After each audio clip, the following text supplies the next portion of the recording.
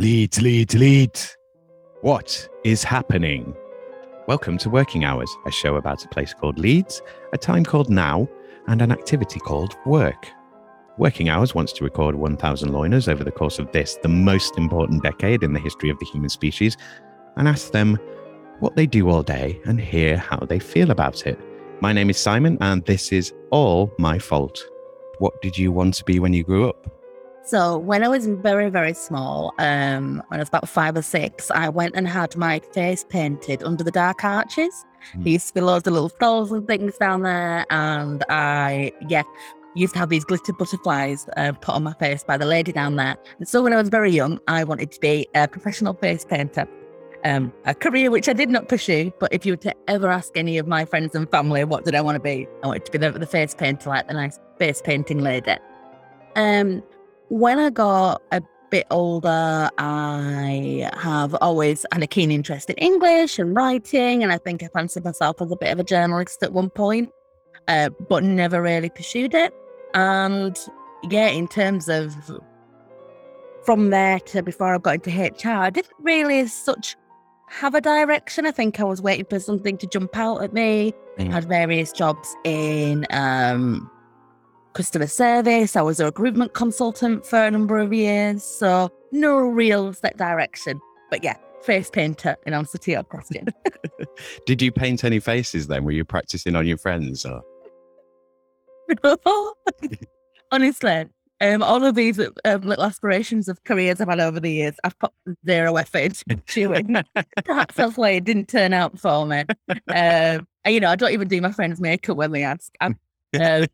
If I'm honest, not really got any artistic creativity in that way. So probably don't get me to take your face, Simon.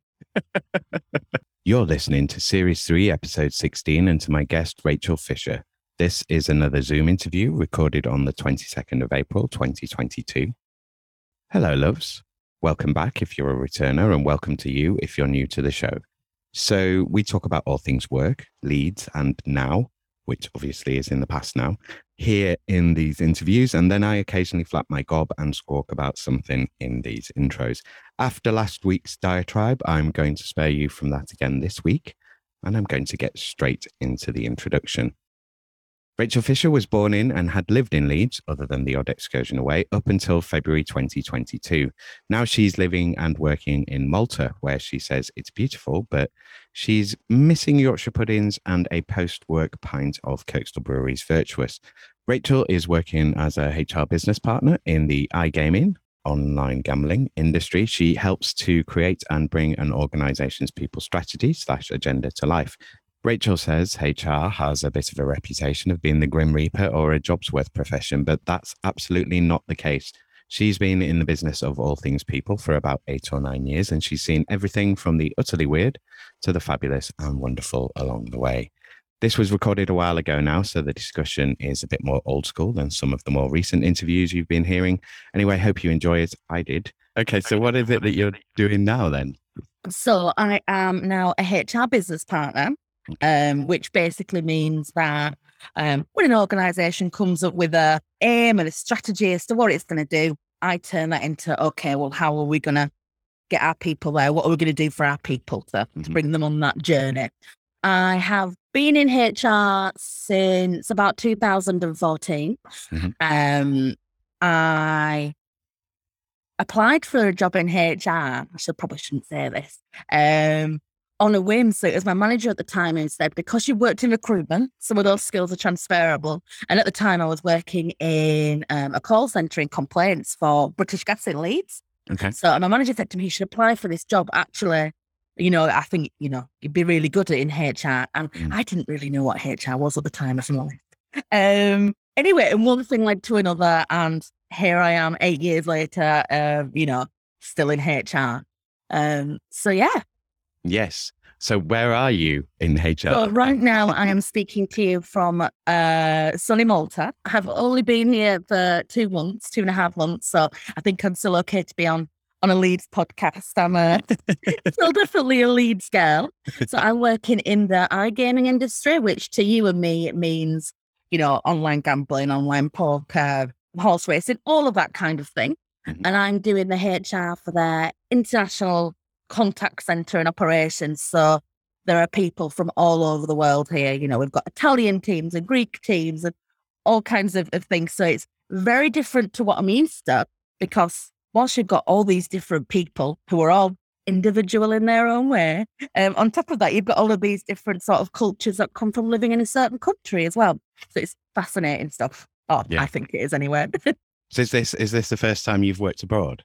Yes. I'd never been out of the UK for more than a week on holiday. Yeah. And back in August last year, I was minding my own business on LinkedIn, as one does. Yeah. And the job appeared, and it's like, come and work in Malta, 300 days of sunshine. And as a Leeds lass, I'm thinking, well, that sounds fantastic because it's freezing here. And so here I am 6 months later. Very nice. So how are you finding it? Was there any culture shock, or have you settled in quite easily? Or so I didn't realise how many Britishisms, shall we say, there are here in Malta. Obviously, I know it was, you know, colonised at one point, but everyone drives on the left-hand side of the road. We've got English clubs. All signposts are in English and everybody speaks in English. So in terms of, I don't want to sound super Brits abroad, but in terms of it being an easy place to settle into, you know, so easy. You know, it's obviously helpful that there isn't that language barrier there. So things like getting a residency permit or renting an apartment is so much easier because you don't have to wade your way through all of that. Yeah. And I guess it wouldn't have been affected by Brexit. Are they EU members? They are. So things such as sorting residency permits, obviously there's been some more challenges there than there would have been because I'm counted like as a third country rather than part of the EU. Yeah. There is things such as getting things delivered and sent from overseas. There's all kinds of VAT and customs and all kinds of weird and wonderful stuff. But other than that, day-to-day things are fairly sort of as I would have expected. So I've not come across as many barriers as I could have been. Mm-hmm. Cool. But let's start with what you're doing now. So sort of on a day-to-day basis. So I guess, are you in for this particular project then just getting everybody in to hire for this company? That's kind of the impression I got from what you said, that you've come in to get a whole bunch of people. So I'm here on a permanent basis. And what I do is I deal with everything from when they step through the door. So somebody else recruits them. Yep. And I deal with anything that could happen from when they step through the door to when they leave. And by that, I mean, as in leave the organisation. Mm-hmm. So if there are things to do with employee engagement, or if Jimmy hits Timmy, or if Jimmy doesn't rock up for work, or Jimmy's got COVID. So I'll keep referring to a fictional character, Jim Biscuit, who's an absolute liability in the workplace. He's had every disease going and caused every kind of disciplinary offence. Things like salary reviews or performance issues or career mapping, all of that sort of stuff. Mm-hmm. I don't do the hiring, but I am involved in the firing. Right. So it gives me a little bit of a reputation as being the Grim Reaper. You know, when HR comes wandering along, it's probably not for anything fun, which is a misconception that I'm always trying to challenge because I do get involved in some nice conversations, not just awful ones. So so everything other than the recruitment. So while I do have an oversight of it, because obviously if people are not in, then we've got gaps, and then therefore, it causes stress on the department. But everything other than the hiring, I'm your gal. Cool. So what do you like about it? What are the things that you enjoy? People are utterly fascinating. Not so much in the role that I'm in now, but certainly in a lot of organisations that I've worked for back in Leeds. The weird and wonderful things people will do to get out of doing the job they're being paid for is no end of fascination to me, Simon. Honestly, it's got to be a lot harder to not do your job and try and get away with it than just to come in and do your 37 hours. So there's that. But joking aside, I appreciate that's quite a flippant response. HR isn't just about, telling people off or, managing people out if they're sick. It's not about that. It's about actually, okay, people are here for a massive proportion of their week. How are we going to give them the best experience possible? And how are we going to give them all the skills and knowledge they need to do a good job, but also succeed and feel worthwhile? No one wants to come in and do the same thing every single day. How can we mix it up? How can we make a job, inspiring and interesting and make people want to do their best? I hope that doesn't sound like a cliche response. It's genuinely what I get out of it. And I think that side of HR is often very much missed because people just see HR when things go wrong. Yeah. Or when it's just the sort of rules and regulations side of like, fill in this form and make sure this form goes over there. Yeah. Right then. So I would guess there's a level of progression here, because you've been in the role for sort of 7 years. So I guess you kind of worked up to being a business partner. So what was your sort of entry level into HR? Did you sort of just join a team and then kind of become team manager and work your way up, or? So I was really lucky that I came in at a HR advisory level. So who's generally dealing with the, sickness cases and disciplinary and that kind of thing. I was working in a small team at British Gas, actually. So there was me and a HR manager and a HR business partner there. I progressed then to being a HR manager there, which was great. And then they made lots of people redundant at British Gas and moved to a different model. So I then within various different HR advisor roles in different organisations. So I worked for Step Change, the debt charity, who were fantastic to work for. Worked for Leeds City College as well. And then while I was at Leeds City College, progressed into a business partner role. And now I'm over here in Malta. Mm-hmm. So I find in the HR profession, from organisation to organisation, different job titles mean different things. Yeah. So in one organisation, a HR advisor does something completely different to another one. So the titles are much of a muchness, I would say. But HR business partner, HR manager are more senior than HR advisor. Yeah. And then you've generally got a head of HR or a HR director above that. Yeah. I know all of that will depend on the size of the organization as well, because, the more people you have, the more people you need to support the people. So. Exactly. Yeah. Okie dokie then. So let's go through COVID to begin with then. So if you can remember back, so I guess you were working in Leeds at the time, working for another place in your HR role. Just take us through sort of going into lockdown and, whether you were furloughed or you were working from home, or like how was that for you? Yeah. So I think like lots of other people, we thought it's not really a thing, like this is all going to go away, we'll all be home for, we'll all back in the office for Easter. Yeah. What nonsense is that? We'd sent a few of our really vulnerable staff home to work from home, where I was working at the time. There wasn't a culture of working from home. It would be rare that you would work from home for any reason. And to be honest, and it's going to be quite selfish now, I don't want to digress too much. When it really hit home to me was I was meant to get married, and they rang me and cancelled my wedding 2 days before we closed the office. And it was at that point that I thought, oh my, actually there's something much bigger here. It's not just it's not just something on the news. Not just something on the news, or not just something that actually is going to be resolved in a couple of weeks. So we sent, I remember it closing down. We all went and worked from home.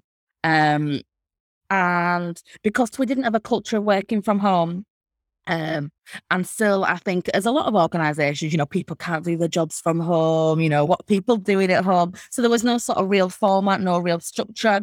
Our managers didn't really know how to manage a team remotely. And I think for the first sort of maybe month or so, thought we're probably not going to have to, because this is all going to go away soon. So yeah, it was a very surreal time. We didn't furlough.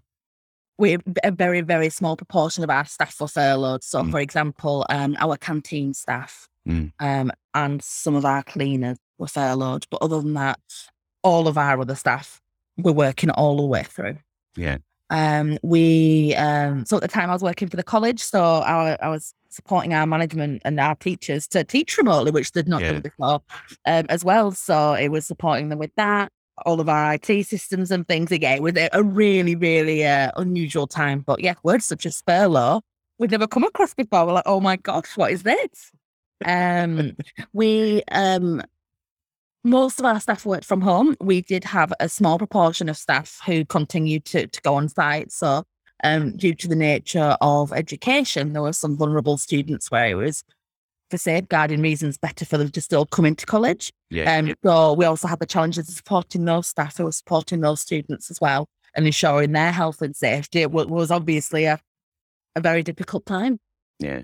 So was it kind of stumble out of bed, fall in front of the computer and do hours and hours and hours? Like, did you end up working more, working less, or did it really vary? So who's to say that I've not got pajama pants on now as I'm working from home today? I think there was a little bit of that, but in terms of the hours worked, I found in the main, everybody works longer hours. Yeah. There seems to be this thing, I don't know if it's maybe copied some of your other conversations so we used Google Suite or Microsoft Teams to communicate. Mm-hmm. And obviously, if you're away from your computer for a certain amount of time, it goes yellow, like your little icon next to it. And people became obsessed with this. Like, didn't want to go to the toilet. Like, constantly, well, people are going to think I'm, off the want of a better phrase. If it's not, saying that I'm constantly available, if I'm not available for everyone at all. And this sort of, I don't know where it came from because nobody was saying that to anybody. Yeah. People seemed obsessed that they had to be at their laptop for every second. Whereas if you were in the office, you'd wander off for a coffee or, whatever it might be that you were doing, or your phone rings, you answer it, you might not. I always answer the phone, I promise. But yeah, there just became this culture that everyone felt they had to work solidly all the time. And I don't think it's not just where I was working. I think when I speak to all of my HR friends or just anybody who was working in a sort of office-led environment, but from home during the pandemic, conversations that you would have had organically. You've overheard someone talking about, whatever they watched on Netflix last night. Well, people weren't ringing each other to have those kind of chats. You rang someone on Teams with a purpose. Yeah. And so all of that was lost, which was a bit of a shame. But yeah, people were working. I found I worked more, particularly once we realised that actually we were going to have to make the way we were working the new normal. Yeah. And then go on. In the middle of all of this, and I can tell you this because it was in the papers, there was a massive cyber attack. So we also had no systems, no email, no anything, right, whilst working from home with all of our staff. So yeah, so that added a little bit more chaos to the mix. That's going to be total chaos because it's like getting hold of people to tell people what's going on. They're trying to log in and they can't log in to work, and then they can't ring anyone. Yeah, or they all ring you, or they all. Yeah, and it was going on for the best part of a month. Mm. And the only way we could communicate was through Google Suite. So yes, that added some more fun to the middle of the COVID times. So yeah, very interested indeed. In terms of coming out of the other side of COVID, and that kind of thing, I understand for lots of different reasons that lots of people are reluctant to go back to the office. And, why on earth would someone want to travel in their own time at their own expense? And add to their working day, work-life balance and things. And certainly in the UK, across all sectors, I think there's certainly, as is well documented, a certain drive for there to be remote working, to have a hybrid working model, to not go back to what we had before. So yeah, certainly a lot of the conversations I was having before I moved out here were very much around, trying to convince people that a little bit of face-to-face collaboration might be a good thing now and again, rather than just on Teams. So it'll be interesting to see how things pan out, certainly, over the next 6 to 12 months in that respect. How did you find it then? So how did you find the, move into remote work? Did you prefer it? Did it give you more flexibility, or were you chomping at the bit to get back into an office? Or, I mean, obviously not, because you're working remotely today. So you obviously can stand working remotely. Yeah. I really like remote working. There are lots of things that you can do working remotely. There were, however, some very awful conversations that I had to have. By awful, I mean difficult and challenging conversations that I had to have with individuals. And you just think, gosh, I want to be able to give this person, a tissue or at least a comforting glance that isn't through a screen. Yeah. Some things I just think you need to be face to face for. Yeah. And I think in any role, you overhear things and you have these organic conversations just on sitting and chatting or bumping into someone in a corridor. Lots of that knowledge that you glean without even realizing it. That gets lost when everybody's working remotely all of the time. Yeah. On the other hand, I do think there are lots of benefits. I've been invited to less meetings for meeting's sake. I think we've all been known to sit in one of those, and at least if we had, I could perhaps look at the screen and do something else. Yeah. Not that we'd ever admit to that. I'm a fan of a hybrid working model. I like people, which is a good job for the sector and the industry that I work in. So I quite like being in a room with people and talking things out. But I think for most roles, you can balance both of it. I don't think personally there's any need for everybody to be in all of the time anymore. Yeah, no, I would agree. But I think there is a need to go in and to meet colleagues and to, at least start building some of those bonds with people. I think so. In terms of that culture, and particularly, within HR, it's really important that an organisation has a culture, has a feel, that everybody's on that same journey and has that same purpose. And you're only going to get that from building relationships, whether it's just a good working relationship, whether actually that turns into friendships or whatever else. And I think that gets lost a lot in remote working. Kudos to anybody who moved roles in the middle of the pandemic and was onboarded just completely remotely, and have managed to successfully integrate themselves in teams, because it's a two-way thing, both from the employer and from the employee. So, yeah, and that's the new normal now. Yeah. Yeah. Well, this is the thing. When I started this, I started actually doing the first recordings in 2019. And I knew this was going to be a crazy decade. And it was like, yeah, this is going to be a crazy decade. And I start doing this and we're 3 months in and the world closes down. I'm like, well, I didn't expect it to be that crazy that quickly. So you didn't change. We were out of COVID when you moved into this position then. So, but I guess you still had to interview remotely because you were working abroad. So how was that? How was your onboarding into this new role? And especially kind of coming out of COVID, did you knew you want to move after COVID? Was that kind of the feeling you needed to change, or like, how did the new role come about? So I had come out of a very serious relationship, the one where the marriage was related. So just come out of that and had moved into a lovely apartment in the middle of Leeds. And it was just, I didn't mind the job that was in. Lots of wonderful things there. And it was just, like I said, by chance that I saw that job on LinkedIn. 300 days of sunshine. A job abroad. I wasn't even looking for anything outside of Leeds. I've been very much, I want to live in Leeds and I want to be able to walk to work. That's my two caveats. So it never even crossed my mind. And it was just, a fluke. In total, I had, I want to say 7 or 8 interviews, which is a lot. Now, the organisation I work for have a very sort of, not informal interview process, but it's not all those competency-based questions that we all we do it, in much more, you have conversations with different people, someone who might be a key stakeholder, someone who might be a manager, someone who might be a peer, to get a bit of a more rounded feel. So I did quite a few of those, all on Zoom, on Teams and that kind of thing. And then they flew me out. And it was really interesting. So you start having these conversations about jobs and stuff, and then halfway through someone will go, "Oh, you are double jabbed, aren't you?" Because of obviously all of the restrictions, if you were double jabbed, you couldn't fly for work. And so all these other things then become part of, the conversation that you don't even think are going to be relevant in any way. Yeah. So sort of flew me out, and I, met some people out here. That was back in October.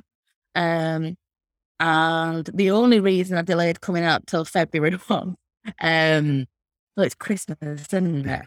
And my father would have an absolute meltdown if he didn't get to spend Christmas Day with his little girl. So I couldn't move in December, and then it's her birthday at the beginning of January, and nobody wants to. So you don't want to spend it on your own in a foreign country that you've only just moved to.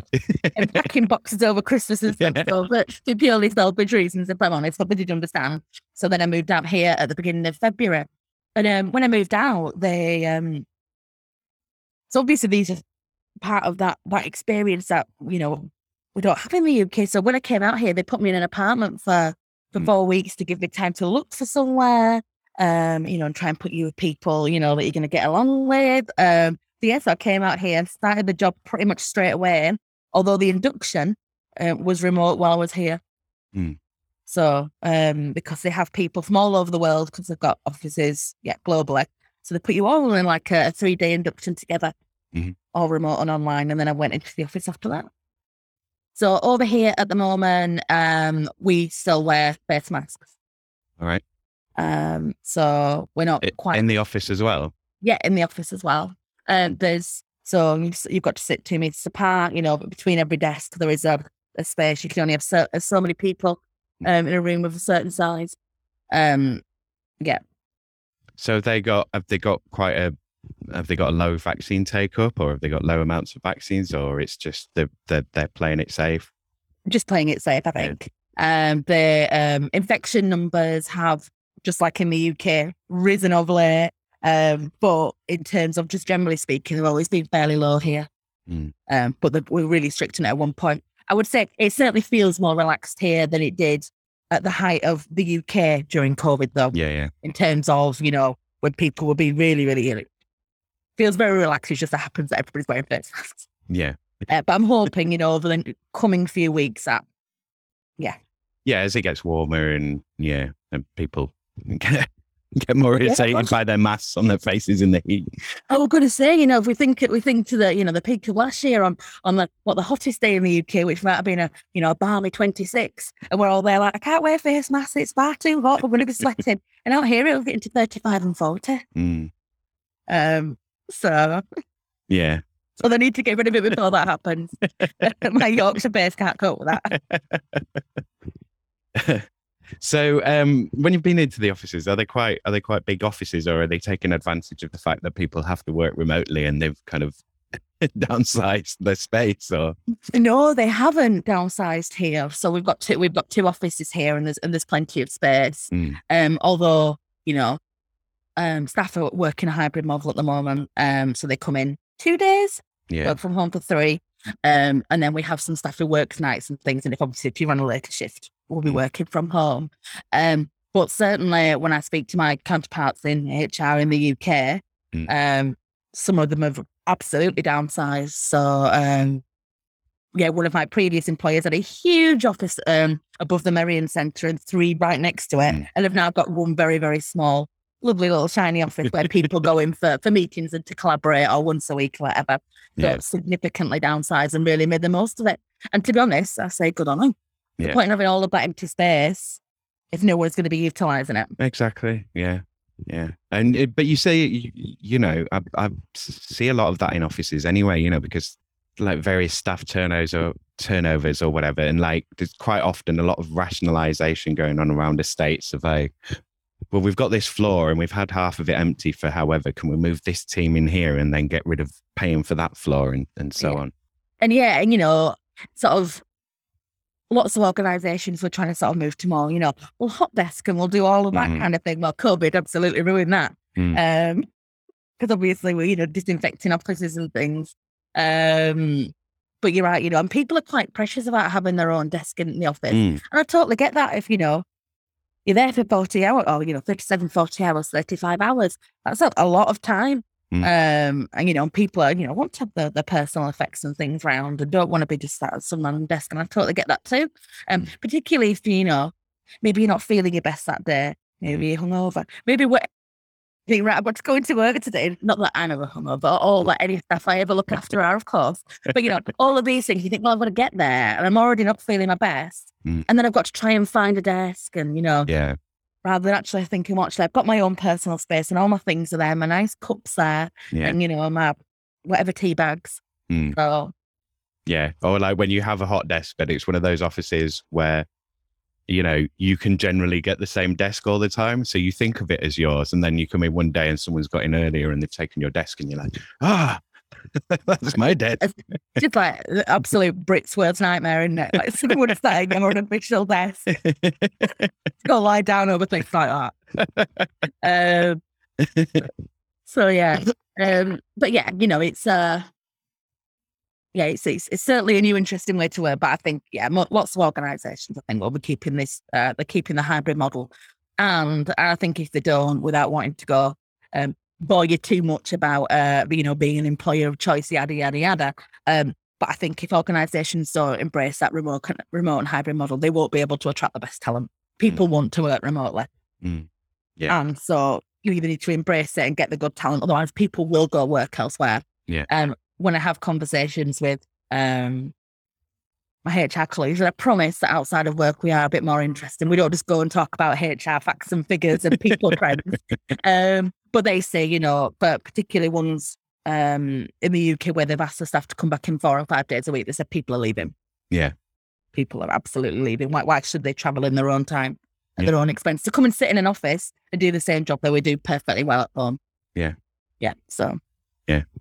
And now they've had 2 years of, pretty much 2 years of a new routine. Yeah. So it's kind of like, well, my life's changed now and I'm kind of settled doing this. So, you're the easiest thing to change because you're becoming the role is the easiest thing to change at that point. If you've got the skill set and the previous work experience to be able to do that and just go, well, I can just go somewhere else and that I can keep my routine. And it baffles me that a lot of it comes down to trust as well. So we'll get someone in a room and interview them for 45 minutes. So really, we don't know anything about them. We'll offer them a job with a contract and lots of money, hopefully lots of money.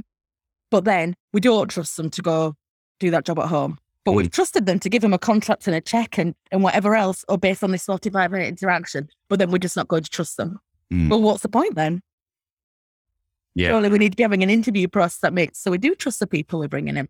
And don't get me wrong, if someone's not performing or, they're disappearing for hours and hours and hours at a time with no explanation, fine, but, I understand why someone might want to get them into the office. Give people a little bit of leeway, trust them a little bit. Yeah. Yeah. And I assure you, people get up to just as much mischief and cause just as much mayhem, whether they're sat in the office or whether they're sat at home. Yeah. But that's it. But I think it was interesting when you were saying about that. I think it's not all of us, but maybe all of us at certain points have been into places where you kind of, you feel the need to be surveilled or at least to have supervision, at the very least, someone who can say you're doing that wrong or do this different, or somebody that you can ask. But sometimes it's the kind of, well, it's not a job if there's not someone watching over me, making sure that I don't break the rules. So, and then if they're not there, then I have to break all the rules. You have all these weird reactions to things. Of course you do. And, it's like with, so one of the employers I worked for previously, we dismissed someone for fraud-related activity. But when you look at it, this person didn't go straight in at £1,000 a time. Yeah. They went in at a fiver and nobody noticed. So then you do a 10 and so forth. It's like, well, what I'll do is I'll just take an extra 10 minutes on my lunch. Oh, well, then next thing you know, you're not working all afternoon. People don't go out of the way straight away. But like you say, when people aren't watching, some people do take liberties. Yeah. I think certainly when you're new to an organisation, though, I think there's a lot of benefit of being face-to-face. It's much easier to turn around and go, Jim, what does that mean? Or Jim, can you come and help me with this? I'm thinking, right, well, I've got to message someone on Teams and maybe they'll be busy and maybe they'll feel awkward and all of that. But yeah, you're right. Well, you've got to know the organizational culture as well, haven't you?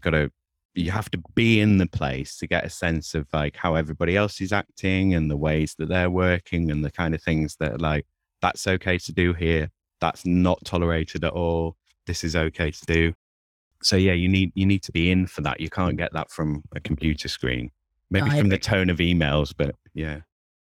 Absolutely. The amount of time I have had employees in rooms crying because the manager sent them an email and it's come across as really short and direct. And actually, they could have fluffed it up and put, I hope you had a nice weekend. But because their style, because they don't know their manager or they don't have that working relationship, it's just come across as rude.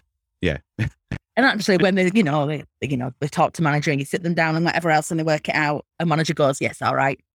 I don't know you and I could have been a bit fluffier. Employees like, well, yes, I recognise you were just busy now. But yeah, the amount of upset I've seen over emails, Yeah. It's yeah. I can't even begin to count. But it is terrible because there is so much nuance that's missed. You know, you Yeah. tone of voice and so on, and the turn of phrase. And if you're being really direct and to the point, which, you know, as a manager, is someone who's like, you know, in theory and hopefully in practice is someone that's like, their time is at a premium of, you know, we've got to maximize the time use. And so they want to keep it short and to the point. You know, like when you do stuff for managers, it's like, well, don't write me, you know, 30 pages to read. Give me the bullet points and then I can investigate things further if I need to. Yeah. What I've certainly learned in this role is not to take things on face value. Like even now, so where I'm working, I see lots of correspondence from lots of different people, maybe about all kinds of different things. And for lots of them, English isn't their first language. Mm. And so whilst their English is much better than any of the languages that there will be their first language, don't get me wrong, sometimes I'll get an email and think, oh, that's very whatever. And actually, you know, before you even start, actually, you know, you've got to take that into consideration. So yeah, I never take anything on face value. Very wise. Yeah. So you're in the role, we know why you're doing it and how you got into it. So if you could change any three things about the role, what would you change? So you don't have to use all three and it can be anything. So it can be silly if you want, or you can say everything's perfect. We can wish. And I think, and as I touched on already, you know, HR is very much seen as, even in organisations today, as the Grim Reaper. And we only ever hear people often, shall I say, contact us because something has gone wrong. People are not ringing me to go, oh, you know, Jim's come in today and he looks really nice and he's performing really well and I really like him. It's, you know, Jim's not rocked up, Jim's drunk, you know, Jim's punched someone. So people are never contacting us with good news in HR. And so sometimes that can be really draining. You are dealing with employee issues a significant amount of the time. And so it can be some very, very, you know, really complex stuff. So it can be quite draining sometimes. So whilst I suppose there's nothing I can change about that, because ultimately there are always going to be people issues and that is the nature of the role. And, you know, everybody at some point in their life is going to have some kind of crisis or something they need support with. It can sometimes be a lot. So I've often found, like, you know, when you work in a team, at least you can soundboard to somebody else. But, you know, I've seen some really awful stuff over the years, both for personally for them or for the organisation, what someone's done. So yeah, that can be quite something. But yeah, in terms of the sort of Grim Reaper thing, I would like it if people could see more of the positive things we do in HR. And maybe it's just that as HR professionals, we don't sing about it enough. You know, people aren't going to know the lovely things we've done in the background unless we tell everyone, I guess. Yeah. And I know it's not in our British nature to, you know, go around singing about all the wonderful things that we do. But yeah, it'd be nice if people saw HR a bit more of a positive life. We're not all there just to hit you over the head with a rule book. We do genuinely want you to have a nice time at work. I could go as far as fun, but a nice time. So that would be lovely. And I suppose the only other thing is, and it really changes from organisation to organisation. It can often be the, you know, bureaucracy and the hierarchy. So in one of the organisations I've worked with in Leeds, and I won't say which, it took forever to do absolutely anything. You know, months and months and months, because it would have to go through every level of the organisation, all the way up to the top. And you're just thinking, does the CEO really need to be involved in this? Yeah. And it's great, obviously, but it was just so bureaucratic, but for a number of different reasons. And the reason that frustrates me is that if we identify something is wrong and something is hindering that employee experience, and actually there's a really quick fix we could put in place to make things better, to make people happier at work, to make people enjoy being here. But you couldn't, because it took so long to do it. Yeah. And actually you're thinking, well, I can't enact change and make things better for people because it takes too long. So yeah, that can be quite frustrating. So, you know, I understand that there has to be a framework and that certain people have to be involved in certain decisions, fully understand that and all the rationale for it. Yeah. But it's when it takes too long. Yeah, I was going to say, from as you've been talking, I'm thinking like, and thinking of, I've been in HR teams, like done HR advisor roles, and it is very, because it's very process driven and it's very kind of reactive. Like, how much do you get sort of autonomy in the role or get to be proactive? Like, where do you find, because I mean, that must be really frustrating because obviously like the employment policies are sort of come down from on high and, you know, kind of decided at board level and kind of, and then your department's there to kind of enact them. So where are the areas where you can kind of drive things, drive innovations for yourself, like create new things for yourselves? Yeah. So in the role I'm in now, there is absolute capacity to do that. Yeah. Which I'm really lucky. So some of the things I'm going to be working on is doing some career mapping stuff and some things around, you know, bringing departments together and cross skilling and mentoring schemes and things where I am now. But in the role, you know, one of the roles I've just come from, because it was so reactive all of the time, there was just no capacity to do any of that. Yeah. Which is, you know, frustrating as HR professionals because obviously you had to do the reactive stuff all the time. And if we could do some of the more proactive stuff, it would reduce the reactive stuff. Yeah. So yeah, it can be, yeah, I agree with you, very frustrating in that respect. And, you know, the amount of people issues in some organizations is never going to change, particularly in with certain demographics and certain industries. I suppose it's just about how we manage them more efficiently, I suppose. Yeah. But if we're so busy managing all the reactive stuff, we're never going to have time to look at that. Yeah.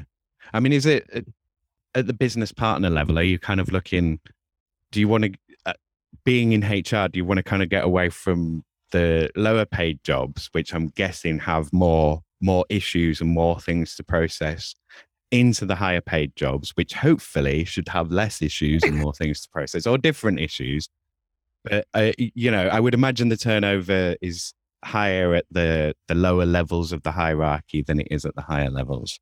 Yeah, absolutely. It's a bit like, so like I said before, I worked in HR, I worked in a contact center. So people come in as customer service agents and they're like, yeah, I'm all about people. I'm all about the customer. Really what they want is to be a team leader. So they get off the phone. Yeah. That's the aim, isn't it? Yeah. And then when you're a team leader, obviously you know, you get some escalations and things. But when you're a team leader, you then want to become an ops manager. So you don't have to deal with people and you don't have to deal with customers. Fantastic. You don't have to deal with your team, yeah. Yeah, you don't have to deal with any of that either. So I suppose you could argue the same in HR. You know, you come in as a HR admin person, you're like, yeah, I want to be, you know, I want to manage casework. I want to be all about, you know, sorting people issues. And you get that and you're like, actually what I want is to be far away from people. So I can see what you're saying.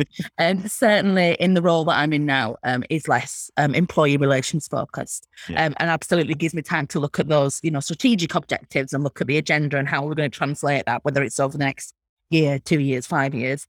Absolutely. But it's still, you know, there'll always be a place in my heart for some misconduct in a disciplinary. People being naughty, don't get me wrong. So yeah, so there's all of that. Yeah, you know, there are some things with HR that are always going to be a challenge. It does vary enormously from organisation to organisation, though. But yeah, but the number one thing is how HR is perceived in lots of organisations. Yeah, I could change that. But it's kind of, it's sort of a bit big brother-ish, isn't it? Because you know, a lot of talking. Oh, you know, I'll go straight to HR, or they'll go to HR, or if HR finds out about this. Exactly. And, you know, sometimes it's of our, I don't want to say our own doing, but HRs and managers doing. So, you know, if someone's off sick, if someone's got cancer, you know, HR are deemed as lovely, you know, really supportive. Everyone's having these lovely phone calls and, you know, sending flowers and whatever else. But then if someone's going through an investigation for some misconduct, they've been accused of something, it could, that sort of, well, actually, this person's probably having a really awful time because they've been accused of something and they're really worried they're going to lose their job. And we don't actually know if they've done anything yet. All of that, all those nice conversations and how are you and what can we do to support you this time seem to go out of the window, or it's perceived they go out of the window and then therefore people are like, well, HR are horrible. Or managers are horrible. So yeah, I can, you know, it's both sides of things. I'll go with the UBI question first, because I get the impression that you're someone that's enjoying their job and that you're enjoying your new job and the new job's giving you new opportunities, and that's exciting. Yeah. If you had a universal basic income, so you were getting sort of enough money to live each month. Yeah. Would you still do this job? Would you be looking at a different role? Would you do things differently? How do you think it would affect things? You know, every job has got aspects of it that people like more and like less. Mm-hmm. You know, I think we're all butterflies at heart, aren't we? And we all want the shiny fun things. Yeah. You know, Do certainly everything all the time. Yeah, all the little things all the time. Yeah. You know, and there is certain, you know, some of the HR project management stuff is what really flicks my switch, for want of a better phrase. You know, I like taking things from the beginning where we're thinking, okay, how can we make a difference? Where do we want to be? And going all the way through that journey. So that element of it, I would want to keep the most, I think. Some of the day-to-day stuff, perhaps not so much. I think would be the answer there. I suppose it depends on how much that universal basic income is, because I think we could have a whole conversation about what the government thinks that should be and what you and I think that should be. But yeah, I'll not go down that political pathway with you. I mean, would you work less, perhaps, or I mean, would that be a consideration? Or are you happy doing sort of 35 hours? So I'm quite happy with that. That said, I'm a big believer in, and I fully understand and recognise that you can't do this for every role. That, you know, I come in and I do my hours. Some weeks I will work more, some weeks I will work less. And it's very much a give and take. And anybody I've ever managed, I've always had that same with them, you know. If you want to leave early because you've got a Zumba class, or you want to take a 2-hour lunch, or you crack on and do that, as long as your work is getting done. Yeah.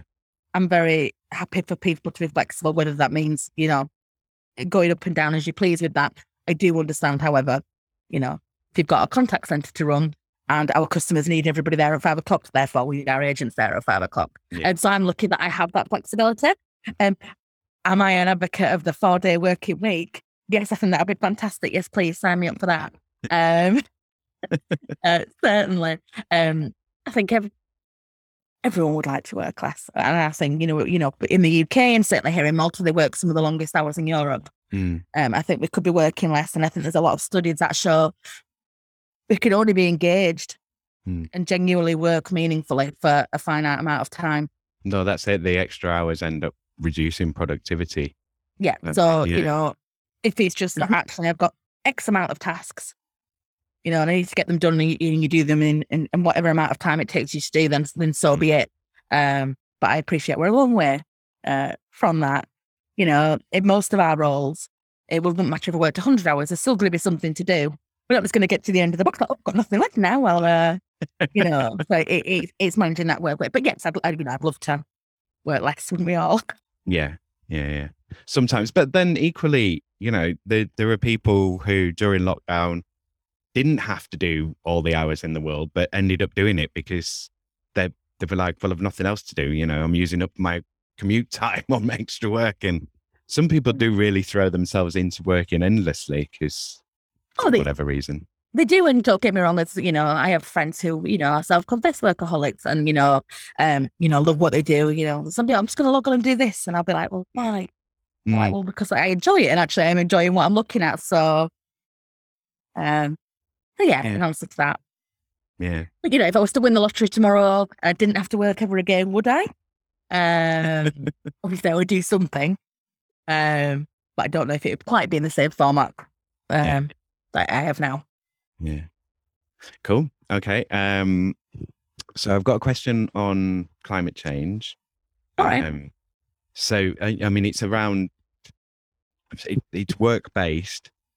So in your role, can you do anything about climate change? Is this something that, you know, is this something that's affecting your work, or something that your work can affect?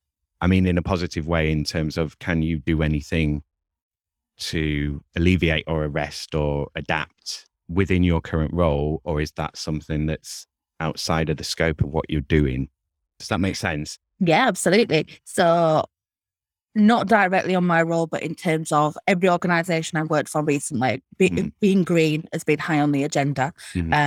So, for example, at the college, they have a big I'm in green, recycling's a big focus. They swapped out all of their vehicles for electric vehicles, don't have face-to-face meetings unless it requires, because we look at, you know, offsetting any carbon, etc. there. You know, I think certainly in lots of organisations, do we really need to do all the trouble that we were doing before? You know, For one of the organisations I used to work for, and I won't say which one, and I'm not saying it wasn't lovely, but, we used to fly everywhere all the time. So all of these things, so it's making different choices there. Certainly as part of any procurement process, we always ask about the green credentials of the organisation that we're going to be working with. That's high on the priority list. And when it comes to anyone we do any third party business with, and that's been the same for, again, most of the organisations I've worked with over the last few years. But yeah, it is a huge priority. I mean, how do you feel about that? Do you feel that you're doing what needs to be done? Do you feel that that's kind of driving the conversation, or do you feel that it's kind of reacting? Like, do you think it's at the right level, or is it one of those, we're doing the best we can and we're always improving, or what's your sense of that? I think I've been really lucky in the organisations that I've worked with recently. It doesn't feel tokenistic. Yeah. Whereas, climate or equality and diversity, you look at some of the things that some organisations do, and it feels very sort of box ticky, very much, a bit of an add-on. It's like the main thing they did was produce an advert saying that they support it when they've done absolutely nothing in the business about it. Yeah, and they filled in the form and they paid the money, and now they could put a logo on the website. All of that kind of thing. The college particularly felt really strongly about its green credentials in terms of it was on the agenda for all of the students and all of the work that I did. Like, it was a huge thing, and they were doing everything they could and looking for ways to improve all of the time. So I've been really lucky to be exposed to that and be parts of organisations who felt really strongly that actually it's all of our responsibility to make a difference. And it needs to be actively part of the conversation. And again, same with equality and diversity. It's not just something we bring up occasionally. It needs to be part of every conversation. So yeah. But then you have the thing at scale as well, in that, a large organization has the capacity to invest in that and invest in making it a part of every conversation. If they're serious about it and they want to do it, they have the capacity to do that. Whereas at a smaller scale, you have more freedom to do that because you have less, you have less of a big ship to steer around it, but you don't necessarily have the capacity and resources to follow it. So I would agree. Interesting how they both interact, because they kind of drive each other. So, small companies have that flexibility and big companies can go, oh, that was a really good idea, we'll nick that. Whereas they also have the money to invest in things and have teams of people to think up things that can be done with actual resources and apply the resources to them. Yeah, I agree. Anything that is good, I find, and not always, and I appreciate it's a sweeping statement, generally costs money. Whether it's money is time or physically money.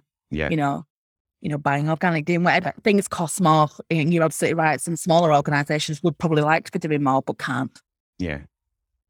I mean, well, just on the sort of inclusion and access thing, since you brought it up, you're recruiting from all over the world. So you've obviously got a very diverse workforce.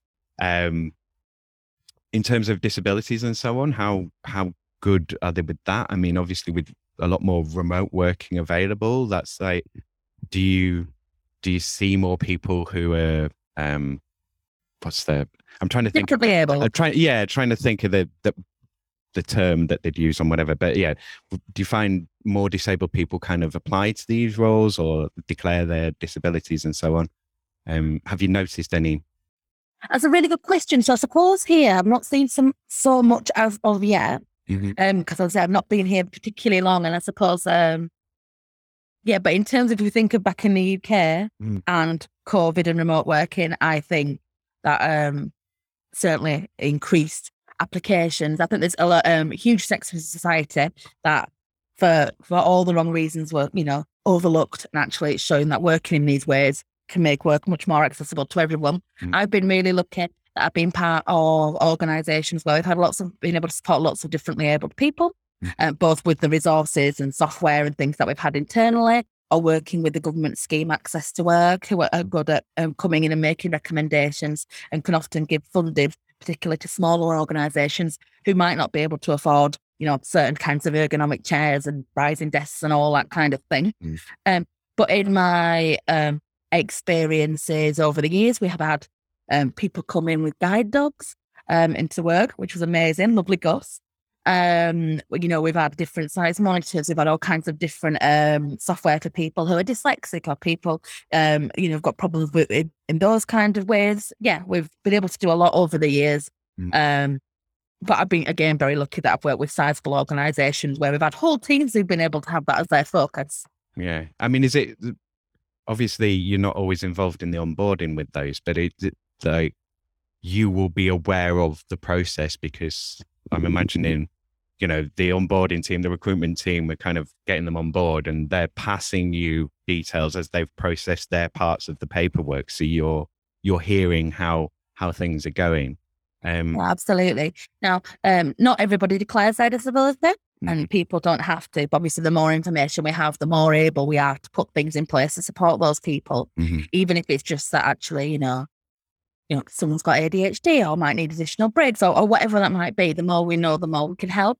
Yeah. There is still certainly a stigma, a perceived stigma around disabilities, particularly mental health related disabilities. Lots of people are still reluctant to disclose those when asked about it. And while I think the conversations are much better than they were 3 years ago, 5 years ago, we've still got a long way to go in that arena, I would say, to make people feel comfortable being their authentic self when it comes to their mental health in the workplace. What's your working interaction with social media? Do you have to do any of it? Is it taking up more of your time? What are your thoughts and experiences around that in your role?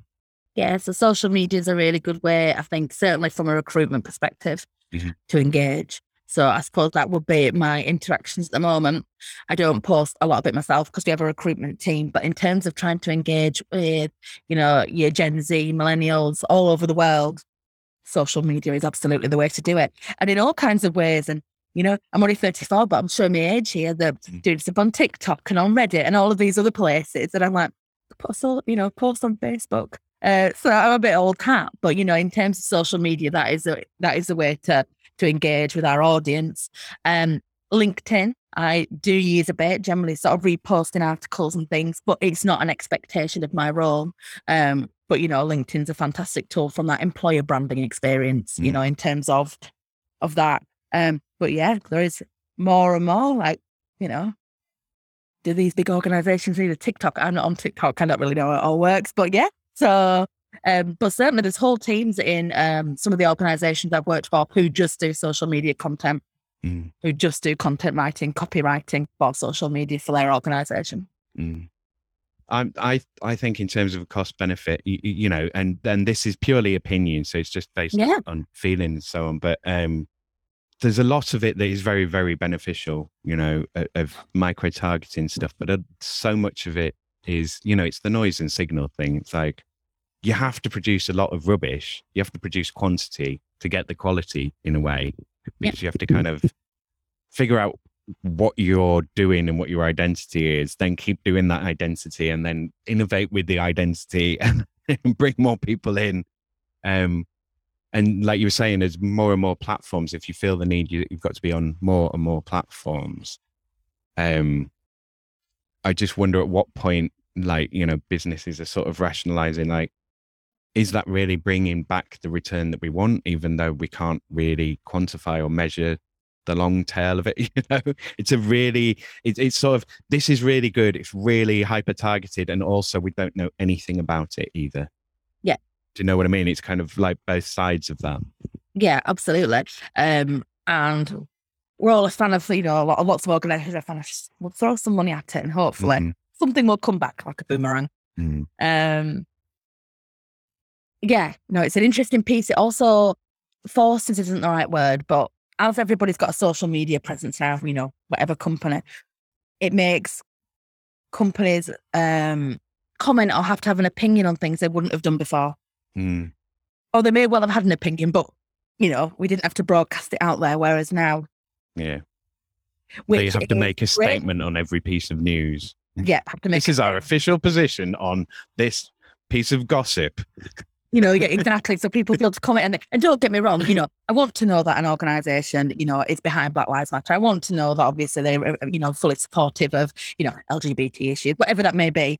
But, some stuff, not so much. But that, that's my own opinion there. But no, I remember getting my first jobs, 16 and 17 and whatever, and looking in the Yorkshire Evening Post or in the Telegraph and Argos, in the newspaper for a little thing, and then you would ring the number or you would email.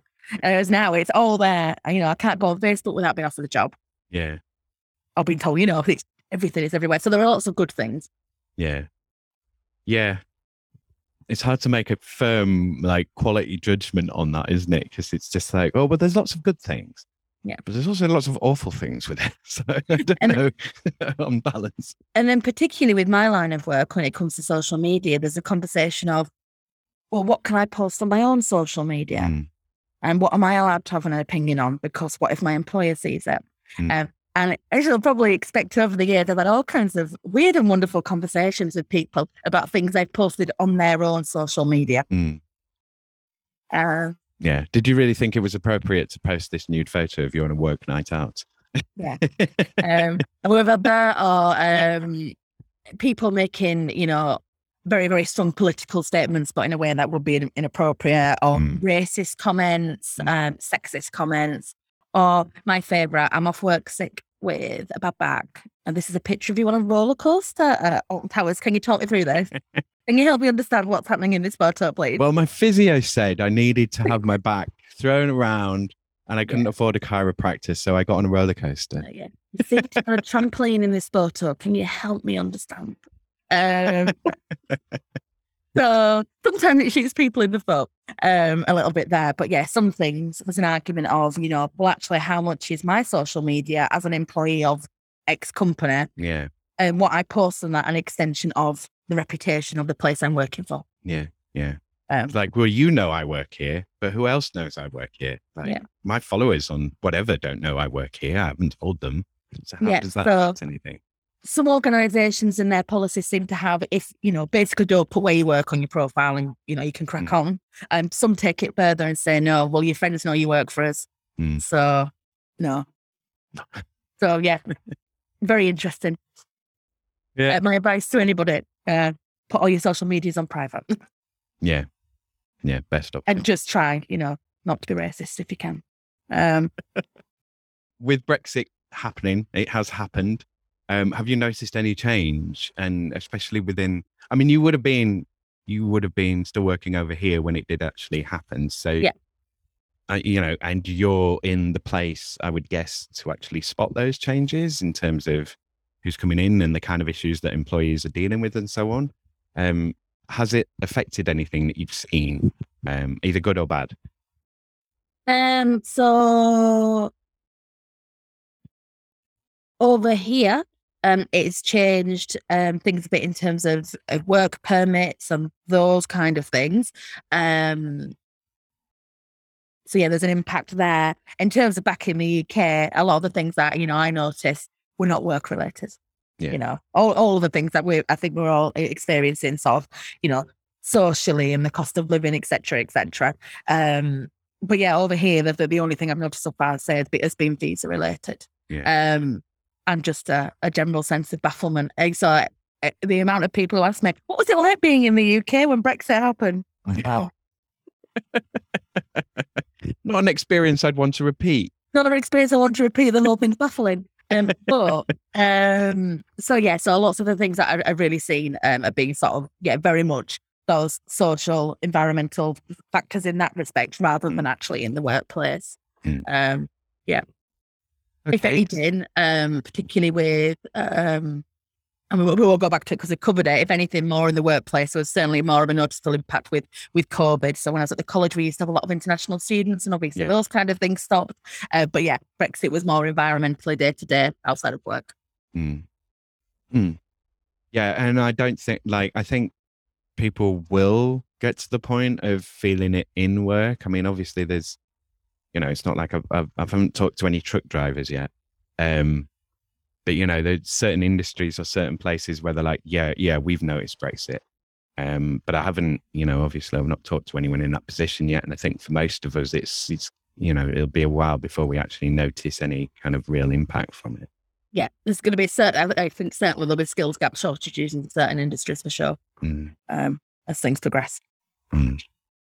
So before I move on to kind of random areas, I want to do a little bit, and because you mentioned skills, I wanted to do a bit around skills. So I used to work, I don't know if you've ever come across Union Learn, Okay. which is part of the TUC. So I used to work there. So I did a lot of stuff around lifelong learning. I did my degree as a mature student, and, you know, CIPD stuff. And as a HR professional yourself, that's an area that I would imagine looms quite large in your sort of professional working environment. Yeah. So yeah, so can you just sort of talk around lifelong learning, CIPD, like what you know of it, what you're involved in, what you're not involved in, and yeah. Yeah. So I'm really passionate about lifelong learning. I didn't do any A levels. I didn't do a degree. I didn't go to university. Didn't do any of that. And I've been really fortunate in the professional opportunities that have been afforded and made available to men. Makes me cringe on job adverts, unless it's absolutely necessary. And people go, I want people qualified to a bachelor's, or I want this, or I want that. When it's absolutely not necessary. Knowledge, skills, and experience that you learn from actually doing a role are going to put you in much better stead. That said, I'm not saying there's anything wrong with doing those qualifications because you want to learn and grow. It's when we're saying people can't do it because they haven't had those opportunities. There are some roles you need to be qualified for. Please, all the doctors and things out there, please don't think I'm not saying that you need to go do that. But really passionate in terms of learning because you want to grow your knowledge and doing it for you rather than it just being a prerequisite tick box. So I think is my thing when it comes to lifelong learning. So I've done a CIPD. I did that when I was 24, something like that, 24, 25. And then I've also done a CMI leadership and management training, which for anybody out there was fantastic. Highly recommend that.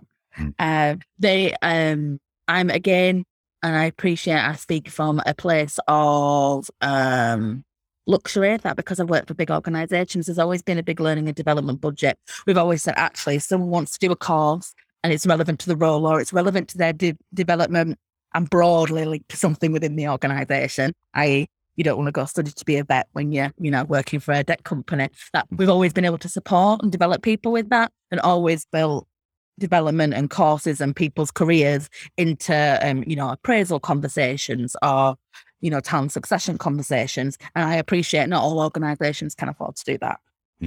It's something we're passionate about. I think that it keeps your mind active. And I think, we can always learn more. We can always be better. There is no such thing as too much best practice. There is always a different, mode of thought or a different model or a different way of thinking about things. I think it would be blindsided for us to think, well, I've learned everything I need to know about this. There isn't possibly anything else I could ever need or any other thought process.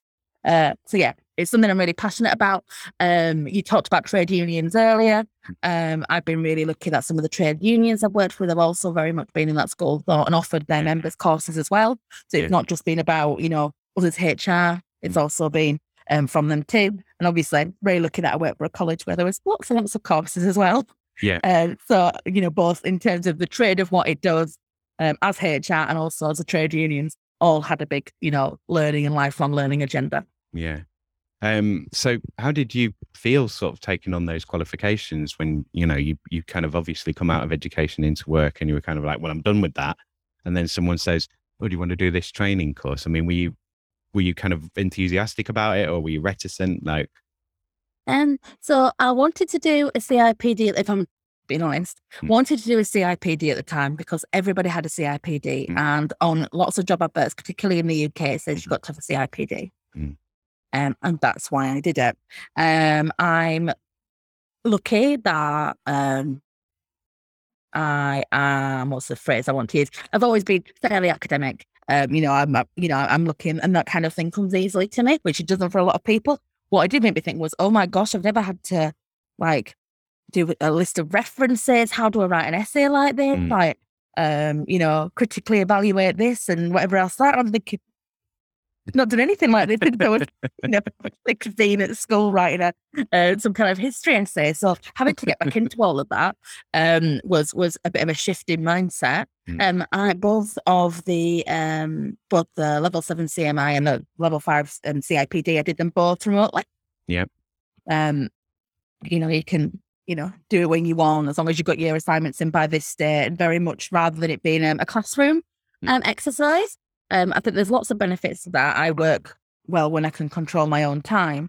But what it did mean was that, and just as we've talked about when we've talked about remote working, that you can't sit in a room and talk about HR theories or leadership theories and learn from other people's experiences or horror stories, because you don't have that sat in a classroom with other people going through that same journey.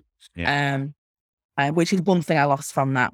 It's like if I'm trying to learn a bit of Maltese at the moment on an app, but as I'm doing it on an app, there's nobody here to hear the absolute butchery that I'm making of these words. I'm not going to learn and grow from other people's knowledge and experiences. And the level 7 I did through the CMI, the leadership and management one. I did as part of a scheme through the college when I was working there for middle managers. That's part of their trajectory they have for people on the career path. And while that was remote, there were some workshops that we did remotely, but all together, which was really beneficial. And it made me feel like I wasn't alone looking at this, all these theories. But yeah, I have embraced it. But what I would say is, I'm not in any way knocking the CIPD qualification for anybody out there. But don't do a qualification just because you feel you have to. Yeah. Unless it is something that's absolutely crucial for the role. Yeah. Because you're not going to get as much from that. I much prefer the leadership and management one because it's something I really wanted to do. Yeah. And I got a lot more out of it. Yeah. So, I mean, the question basically is who should pay for it? So I was going to ask you, did you have to fund them or any of them yourself, or do you get work support with them? So I paid for my CIPD. Yeah. Because I was made redundant and I had the money, I thought, right, well, I'm going to invest in my career. Yeah. But, would my employer have paid for it in time? Probably yes. Now you've got the double-edged sword. On one hand, you want your staff to have the tools, knowledge, and experience and qualifications to make them the best they can be. On the other hand, you've got, well, what if we pay for someone to do a qualification and they leave? Yeah. You've got a mix of both. Most organisations I've worked for have put that, we'll pay for it, but you've got to stay with us, otherwise we'll make you pay it back. Yeah. Clause in it. I think it's a mix of both, isn't it? Not all organisations are in a position to be able to fund qualifications. On the other hand, should I see it as an investment in myself? I paid for, let's say I went to university, well, I paid for my own degree. So why is this any different? It's 6 of one and half a dozen of the other. But I think there's certainly a positive engagement piece. It's brilliant. If my employer wants to invest in my future, it's going to make me want to do more for that organisation. That discretionary effort will absolutely be there. So yeah. But I mean, it then comes down to the reasons of why people leave, and the sort of what if I train them and they leave? It's like, what if you don't train them and they stay? It's the flip side of that. It's like, well, you have a whole bunch of people who are around, but they don't have any of the talent or skills that you need. Yeah. Actually, there's a big piece on, I'm all about internal progression and growing your own. Well, okay, we want, agile project managers or whatever the thing is. Well, why don't we skill some of our people then? Why don't we develop them and grow our own? And they understand our brand, they understand our organisation, they understand all of that. Why would we not want to give them the skills so they can do it rather than getting, gym biscuiting externally? Yeah. Well, and as well, I mean, I can understand the need to, you do need to bring in new blood. There are a lot of places that are kind of, we really encourage it like internal development and so on, and we promote people up through the ranks and everything. But they can become quite staid because they're not getting new ideas in and new ways of working, and they're not being challenged, and they're not having to adapt as often. And then other places where it's like, well, we just get new people in all the time. And it's like, but you've no core knowledge because everything is being lost. You're just training people up in how you work here. they're staying here for 6 months to get it on their CV, and then they're moving on to their next, increment up. Yeah. And I think, other than taking salary and the argument around a fair day's pay, fair wage for a fair day's work, all of that kind of piece out of it. If you pay for someone to do a qualification and then they leave, they're not leaving because you paid them to do the qualification. Yeah. Theoretically, they should want to stay. There will be another factor as to why they are leaving. Exactly. Now, don't get me wrong. It may well be that salary as a driver. And, that's always going to be the case. No matter how much you're paid, there'll always be someone in some company somewhere who will pay you more. But there is probably another reason why they're leaving. Because theoretically, they should want to stay because you might invest in something else. Then, they've got a higher paid position. So it's what actually, if you unpick it, is the reason why they're leaving.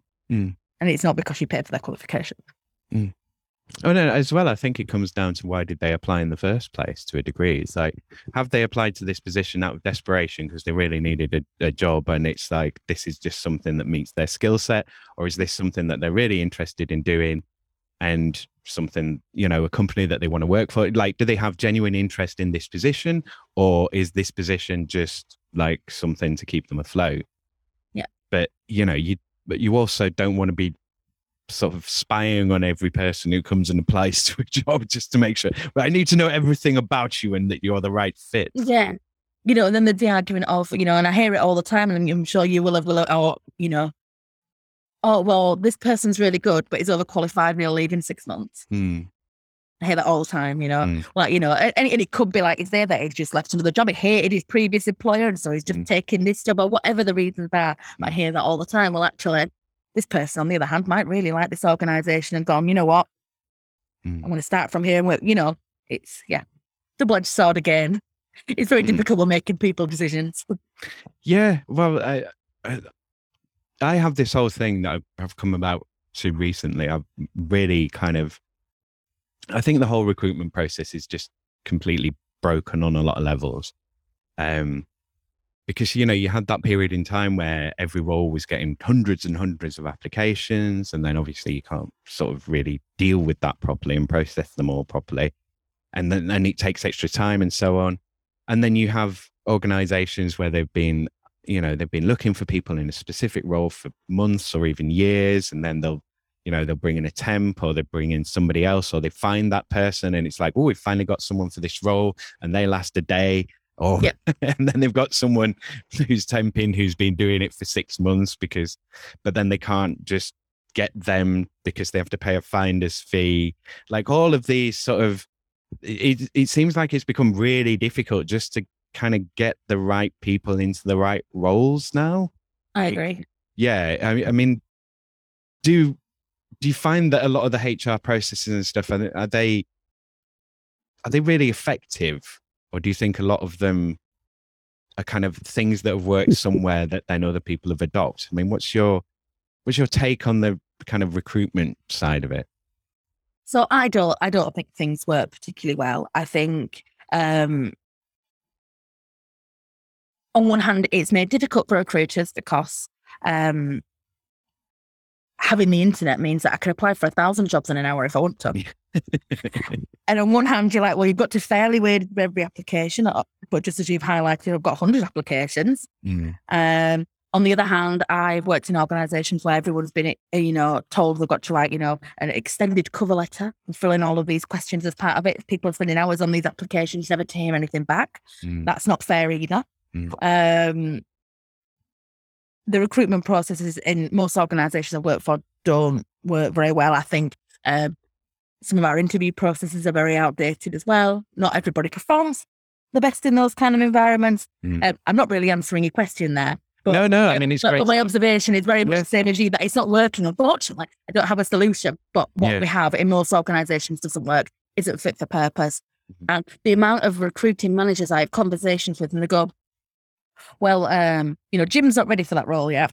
Fine, I get that. But we're now going to spend the next 18 months recruiting for someone, by which time we could have probably, just trained him up. Jim a bit of a secondment and done some training and whatever else. Or like you say, got a temp in or a contractor at a jillion pounds a day that we can't ever afford to take on permanently. And he's filling a stock gap. But meanwhile, we could have used that money to invest in the people that we've got who are going to stay, who are doing something for us. I see horror story invoices, but agency invoices, and you just think we could have invested this money in our people. Yeah. Or they get someone in, it's like, oh, we've got a department goes, right, well, we need more money, we need more capacity. We're not entirely sure how much capacity we need, but we need more. So they get the budget for a temp or whatever. They get a temp in and there's like a day's work. Do you know what I mean? And it's like, oh, we want you for 3 months doing like a day's work a week. So you come in for 1 day's worth of work and then you stay for an extra 4 days, twiddling your thumbs, trying not to be bored, trying not to feel useless. It's like, why am I here? I could just be getting paid for the 1 day and do something else. So it's... And people don't, and I understand that, just like you said, I've been in lots of those conversations. We need more capacity. What? Just capacity, just something. And we get the wrong people in. Or someone in management when actually what we need is some people here doing the admin work. That's where all the time and effort is being used. And then we can free up people further up in our structure to do the things that they should be doing. But lots of conversations like that. Well, and then a lot of these places, they won't look at the process. It's like, well, maybe the issues with some of the processes, review the processes, get them sorted out, streamline them however you need to do. Can you free up capacity by doing things differently or by doing things more effectively? Or is all of your capacity going to doing things more efficiently and more effectively at, the top level, or just, on the front line rather than trying to do it around the company?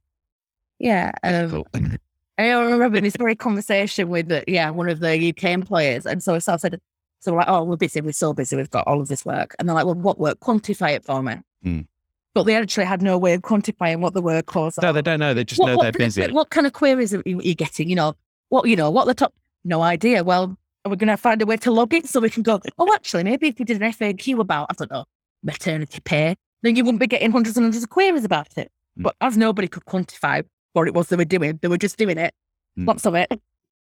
Yeah.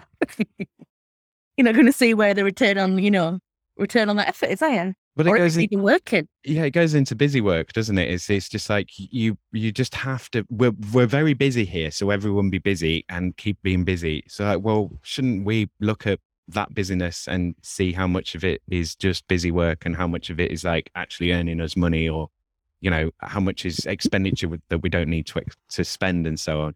But again, you need the capacity to be able to do that. So look at all of that. Yeah, do all of that continuous improvement stuff and make everything better. I mean, would you agree that a lot of those sort of things, they're the kind of things that they have to be built in at the ground floor, like your green stuff, your inclusion stuff, your like improvement stuff and development stuff?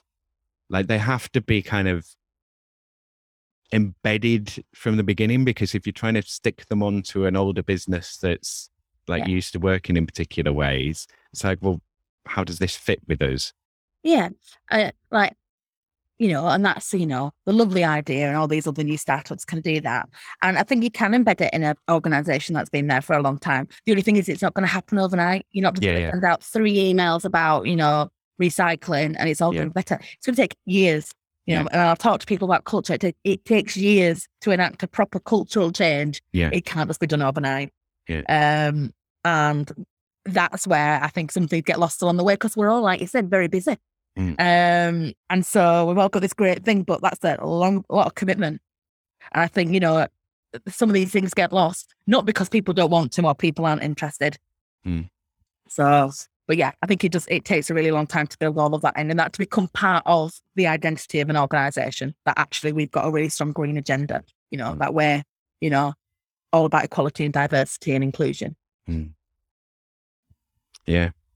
Okay. So I'm pretty much done with my questions, but I am going to just sort of go into a question about the unions. Yep. So mainly about your experience with them. So if you have been in a union, if you've been asked to be in a union, and then when you've interacted with them, how those interactions have been, have they been, I mean, I suppose it depends on why the interaction's happening, of how that interaction's going to go. But I mean, what's your experience been of them? So I have two of the organisations I've worked for have had a very strong trade union presence. And one of them was an absolutely fantastic relationship with the trade union. And we had someone employed on site, but they had a rep on site, and that was her job. She worked for the trade union. And because the relationship was so good and so many of our staff members were part of the trade union, if anything was happening, whether it be something reactive, i.e. we might have to suspend some whatever else, we would go down and we would engage with them right from the word go. And they might have obviously different opinions and obviously wanted the right thing for their member from their point of view. But in terms of, could we go in a room and have a really honest conversation, think, right, what are we going to do? What is going to be the best thing for this member/employee? It was fantastic, really collaborative. Yes, obviously there were some challenging conversations and whatever else, but it was fantastic. And I was very spoiled by that because I then thought that all of my interactions with the trade union would be just as positive. What made that relationship work really well was that there wasn't a them and us feel. Yeah. We were all working for the same purpose, even if it might not seem like it because I'm going to put, 20 employees at risk and it might not feel like we're working for the same purpose in terms of we were all on the same page.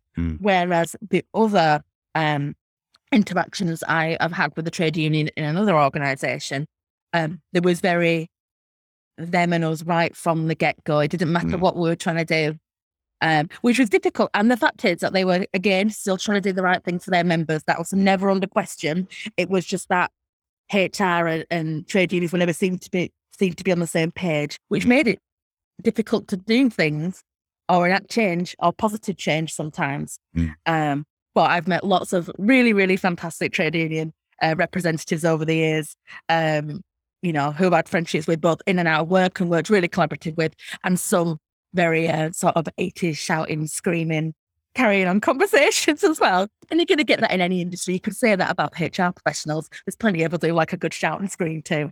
But yeah, I think a trade union can be a really, really positive thing for an organisation. It shouldn't be seen as oh gosh, it needs all of our employee haters because they want to be part of a trade union. That's absolutely categorically not the case. Yeah. And like when I was talking before about green agendas and things, brilliant, the trade union work with us on that, the more the merrier in that respect. So I'm certainly not against it.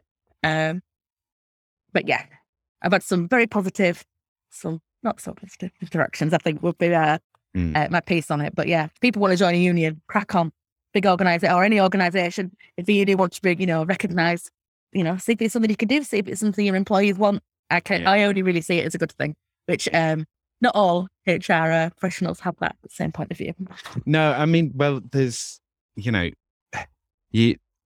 can be the cynical take of, well, HR's just a way of companies of getting rid of unions because it's like, oh, well, you don't need that because we have this entire department which will take care of all of your grievances and stuff. And it's like, yeah, but they're paid for by you. So they're going to have your opinion and not my opinion. So yeah, it's like, but then unions have done themselves a lot of misfavors as well in terms of, and people who have joined unions where, the branch is rubbish or the local organizer is rubbish and they can't be bothered. And then they get disillusioned because it's like, well, they're not doing anything for me, or they join just before a grievance of like, well, I'm going to get a union now. It's like, well, at this point, you more need an employment lawyer than a union. Yeah. Yeah. And that's the piece there, isn't it? It's why you would join a union. Is it because you're in trouble, or is it because actually you want to look at all of the wider benefits of being part of a union and all of that? And like you hit the nail on the head there. We used to, particularly with the unions that we, recognise, we used to say, have an agreement that they wouldn't sign someone up, in the throes of an investigation. Yeah. Often did, don't get me wrong. Yeah. But if you've got a good relationship there, the amount of things I've been able to de-escalate because the trade union's gone, HR out there to get you. They want to make sure that what we're doing is fair. Yeah. And being able to de-escalate that. Whereas obviously there's been some trade unions representatives who've promised their member the world. Yeah. I'll get you off this, don't you worry about it. HR out to get you. They're all, it swings and roundabouts, doesn't it? Yeah. Yeah. But a lot of it comes down to the individuals. Yeah. Like anything. I suppose, and again, it comes down to, that individual trade union representative. I suppose the only bugbear I have when it comes to employee relations processes is when we're trying to delay things, because that will always be, in my opinion, not at the best interest of the employee. Yeah. Yes, having something hanging over you is not great. But other than that, no, I've generally, in the main, had fairly good experiences. I am very lucky. I mean, the other thing I would say on that front with sort of the union involvement, like when I've been in places where they have gone through like takeovers or buyouts or like big redundancies, I think it can be beneficial if I know there'd be a lot of business reticence to kind of have the union there, but I think it can be easier because rather than everyone having, rather than having several hundred or several thousand different grievances, complaints, disgruntlements, and like, this is wrong or you've got that right, they're organizing it together. They're coming to a consensus view, which is then kind of, represented up to someone. So it's like, rather than having to deal with 2,000 people, you have to deal with 10 people. Yeah. And I think that's probably beneficial in a lot of ways, and especially in terms of actually getting something good out of it at the end. Yeah. But yeah, I've always tried to, where I can, foster a good relationship with the trade unions. Like I say, just diffusing things before they start. Yeah. If the trade union rep can ring me up and go, actually, Jim Biscuits come to see me and he's not happy about this. What's the background? What's the situation? Before it's that, let's go in at a formal grievance and do a full bells and whistles. Not that isn't appropriate sometimes, because it obviously is, but actually just having that open dialogue rather than, just going in all guns blazing can be very helpful. Well, that's it. And as well, over time, you get to see, you've seen these things happen before. Yeah. Things, they repeat, don't they? And it's like, okay, well, I know where this is going. And you also know, like you said before, sometimes you can just do a quick intervention and it would be sorted. But if there's something in the way of that, you know exactly where that's going to go. It's like, yeah, absolutely. I've had a conversation with a trade union country farm and I've looked at this. This is probably going to go one way. What if, Jim was to resign tomorrow, would you pay him his notice? Yeah. Not say that kind of thing happen all the time, but the trade union representative felt able to come and have that conversation rather than, and do the right thing for their member because of their experience, knowledge, etc. Yeah. And if you've got that good relationship as well, you can have kind of, okay, here's the position, and also off the record. Yeah, off the record. We're not saying that Jim's definitely going to get sacked, but it carries on like this, and it's just the right thing for people. But yeah, whereas obviously as HR, I can't go waltzing in a room and say, Jim, look. Once again, you've been an absolute tearaway. So the moral of the story is, don't hire Jim. Yeah, don't ever hire Jim. So yeah, but I have been very lucky. Met some lovely trade union people over the years, and some not so lovely as well.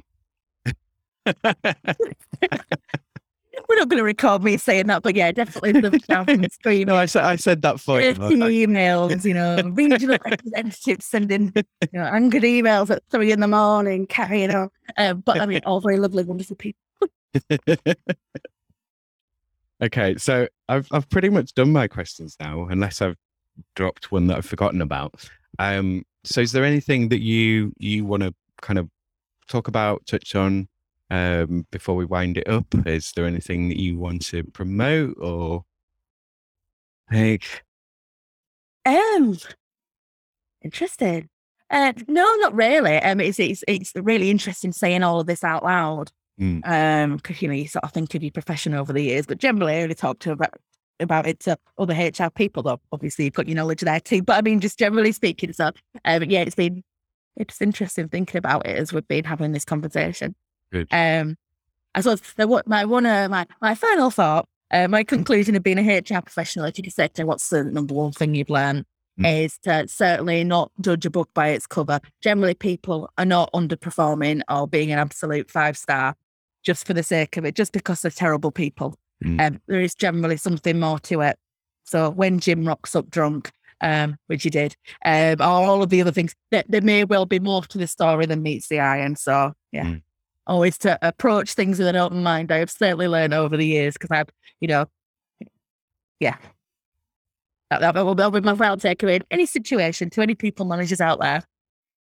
I suppose it works the other way as well, in that, when people are performing and performing really well, there are reasons for that as well. Yeah. It's not just that, everything's going wrong for a reason for this person. Everything goes right for you for a reason as well. Yeah. And we all know that from living life. Yeah. And it's interesting you say that, because like I said, right at the beginning of all of this, we don't talk about the good things, we just talk about the bad. And right there, I've gone, well, people are being bad for a reason. And you've absolutely turned it on my head then. Right? Exactly. People are sometimes being good for a reason too. And you are absolutely right. Well, maybe a more Grim Reaper than I think. Don't get jaded by the industry. No, I don't. Honestly, I find it endlessly fascinating. Like I said, the things that happen and, different people's lives and cool. How organizations and people react to different things. Yeah. Endlessly fascinating. Thank you again to Rachel for being my guest. Thanks again to all my guests. And thanks to you, Leeds, for being my subject. And of course, most of all, thanks to you, my dear listener. Come back next week to hear me talk to a film programmer. Okay, that's me. Cheers, ears. Take care out there and be kind to each other, Leeds. If you're listening to this, I assume you have some connection to Leeds, like living here or being from here. If you're such a person in Leeds or from Leeds and you haven't done your recording for Working Hours yet, then don't wait. Email me now, right now. Quick, get a pen. workinghoursepod@western-studios.com. If you fancy being my guest, put guest in the subject line of your email and add a short bio in the message. Stick in some suggestions of your availability and I'll send you a release form and a Zoom invite. If you'd like to be on Working Hours, I will need a 2-hour window for us to record in. I can record in your work time or during your downtime. I have been recording interviews for Working Hours for over a year on Zoom, but I can also record offline. You can appear on Working Hours anonymously, or you can promote yourself and or your company or brand. Cleaner or owner, what is your experience? How do you feel about work? What do you like and not like? What do you do, Leeds? Be a part of local history, have your voice heard, share your wisdom, give us the inside skinny. This is your show, Leeds, and it's all about what you make of yourself. Do you know what you're doing? If you do, then come and tell me all about it. Come on Working Hours, even if you don't know what you're doing. I certainly don't. Email me right now. Quick, get a pen. workinghoursepod@western-studios.com. If you're allowed to do that, that is. If you're not allowed to do that, then tell me why. If you and your business aren't ashamed of what you do, then let's hear all about it. What good are you doing the rest of us? Are you socially useful? Am I? Is this? Send your feedback, questions, comments, and queries right now to workinghoursepod@western-studios.com. What is happening, Leeds? Find out by following this show on Twitter @WorkingHours3 and on Instagram @WorkingHoursPodLeeds to find out when new episodes are going to be released. Or just use the hashtag #WorkingHoursPodLeeds on either of those sites to find me. I'm on Facebook, facebook.com/Western_Studios_Leeds. I'm also on LinkedIn, linkedin.com/IN/Simon-Treen. Treen is TREEN. Or you can go to my company page, which is linkedin.com/company/Western-Studios. If you want to make a podcast in Leeds, whether it's for a cause, a publicity campaign, a product promotion, or your own passion project, then get in touch with me. Western Studios for support, advice, and guidance on anything podcasts. At Western Studios, you work with a real life loiner who is actually in Leeds, who you can actually work with on making podcast content. So don't wade through articles and videos and podcasts about how to make podcasts. Just get on with it. Western Studios can make your podcast with you or even for you. Western Studios can take on your podcast's boring, time-consuming, and painful admin, recording, editing, transcription, whatever. Tell me about it. I feel your pain. For a charge, I'll share it. Writers, what are you doing with your lives? Hopefully you're writing. Well, I know there are listeners out there who want to hear great original writing performed as audio content and made in Leeds. How do I know this? Because I'm one of them. Help me make Muck for Brass, a series of short stories, poems, performers, whatever, all published as podcast content. Is your work arty, salacious, pulpy, strange? Good. I want to make it a podcast. I get practice making the show. and you get a finished, performed, and published version of your writing. Businesses, campaigns, brands, got an inkling that you'd like a podcast but don't know where to start? Hit me up at Make My Podcast at western-studios.com and we'll start making your podcast straight away. The first hour of arranged consultation and pre-production time is free. So what do you have to lose? And what are you waiting for? Save yourself the hassle and the headache and make your podcast with a Leeds-based, in real life podcast producer. That's me, Western Studios Leeds. Once again, please let Working Hours get big and strong by joining its Patreon.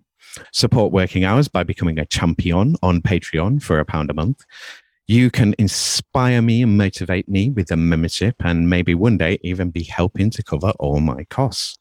You can chat to me there and see me do a monthly live stream where, again, you can chat to me all about the show and, God, do I need to find someone to actively share this project with? Go to patreon.com/Working Hours Pod right now and sign up, please. And or go to Ko-fi, that's ko-fi.com/Working Hours and join me there for £1 a month and get access to the Working Hours Discord and chat to me there.